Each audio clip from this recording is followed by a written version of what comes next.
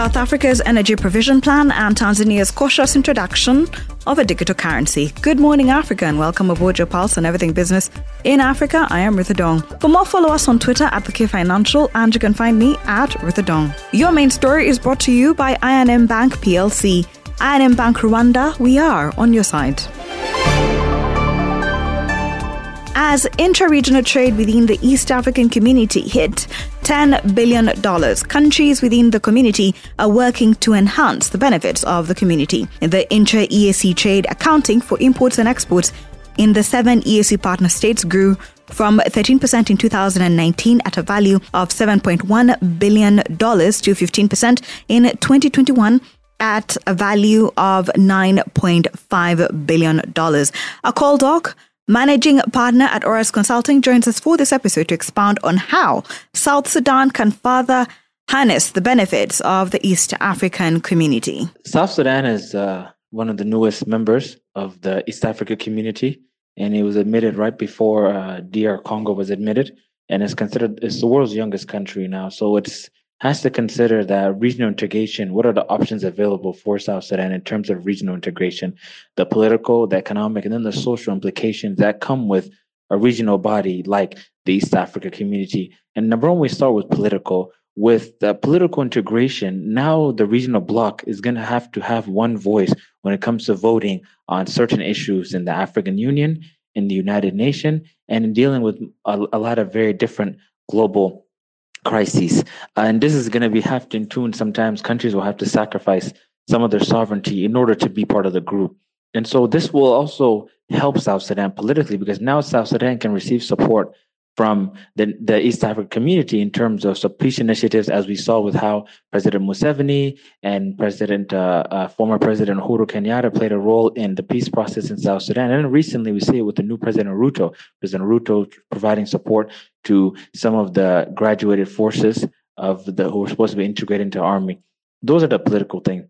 Then in the economic things, we have to look at South Sudan needs to be aware of the common currency, which is now there's a push by the East African community to have one currency, have the East African shilling. And the idea behind this is to have a central bank that governs all the member states. And it's going to be interesting how South Sudan adjusts to this, because it's a new country, is just developing its monetary and financial framework. And how is it going to have to adjust this framework and ensure that it's in line with regional integration in terms of the monetary sector? So that means the Central Bank of East Africa will be one that governs the East African shilling, and it can have policy ramifications for South Sudan in terms of its currencies and how its trade policy will work.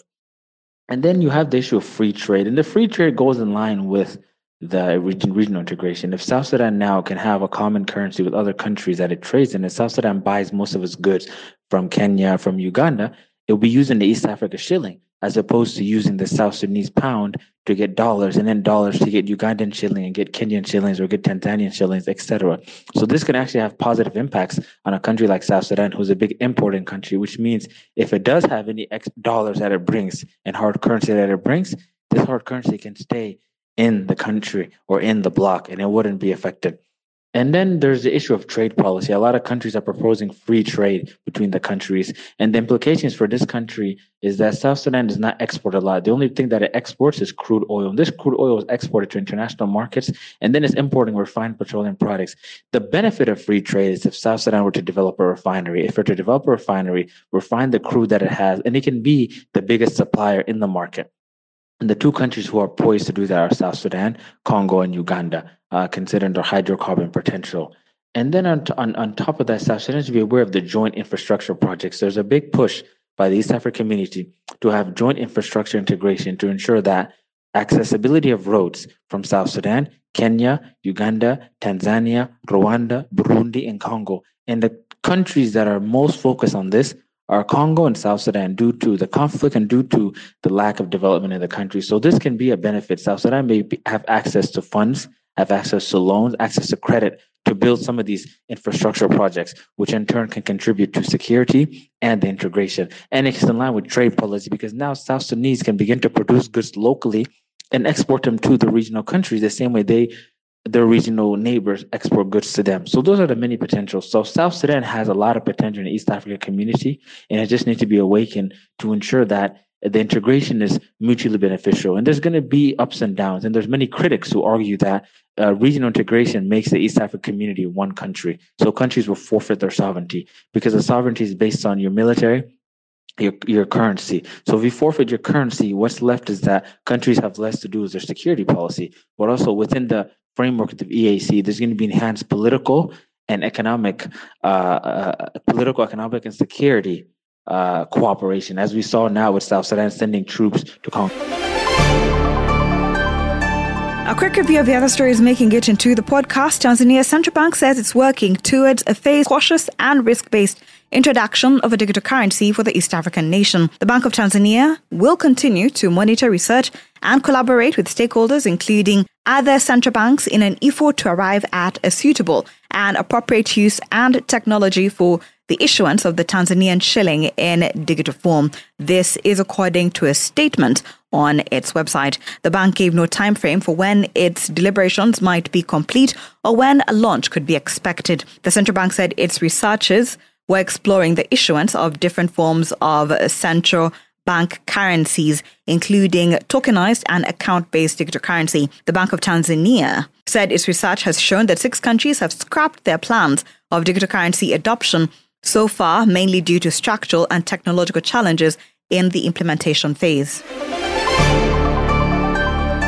Nigerian President Muhammadu Buhari is pushing lawmakers to let him add an unpaid $50 billion overdraft from the central bank to the country's public debt pile, despite concerns about the legality of the borrowing. The outgoing head of state had asked the Senate to approve his plan to convert 22.7 trillion naira, about $50.4 billion, in advances from the Central Bank of Nigeria into bonds that will be repayable over decades. The move would immediately boost the country's official debt load by more than half, propelling Nigeria's debt-to-GDP ratio towards the 40% limit set by the administration.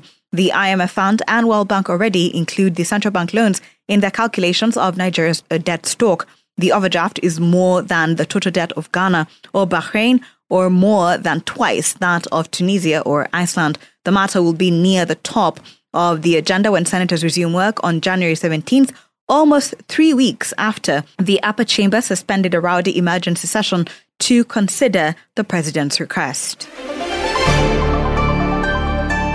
South Africa has a plan to improve energy provision that will end the need for power cuts within the 12 to 18 months. This is according to Finance Minister Enoch Godongwana. Godongwana says eventually in the next 12 to 18 months, they will be able to say load shedding is a thing of the past. He says the so-called Stage 6 power cuts, which means at least 6 hours a day without power for most South Africans, would no longer be needed within the 5 months as facilities are revamped and measures such as demand management take effect.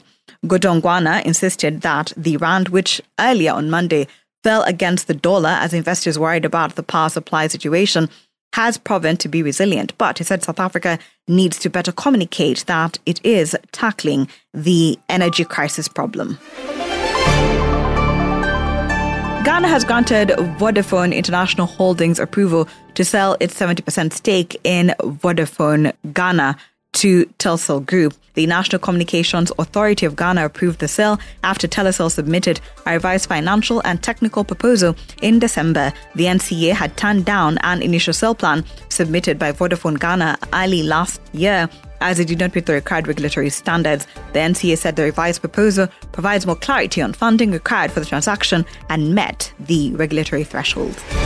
Thank you for always waking up with us from more than 700 cities and 112 countries. Good Morning Africa is a product of the K Financial, and if you have any suggestions or you just want to check out more stories, visit our website. That is at kfinancial.com, and don't forget to subscribe.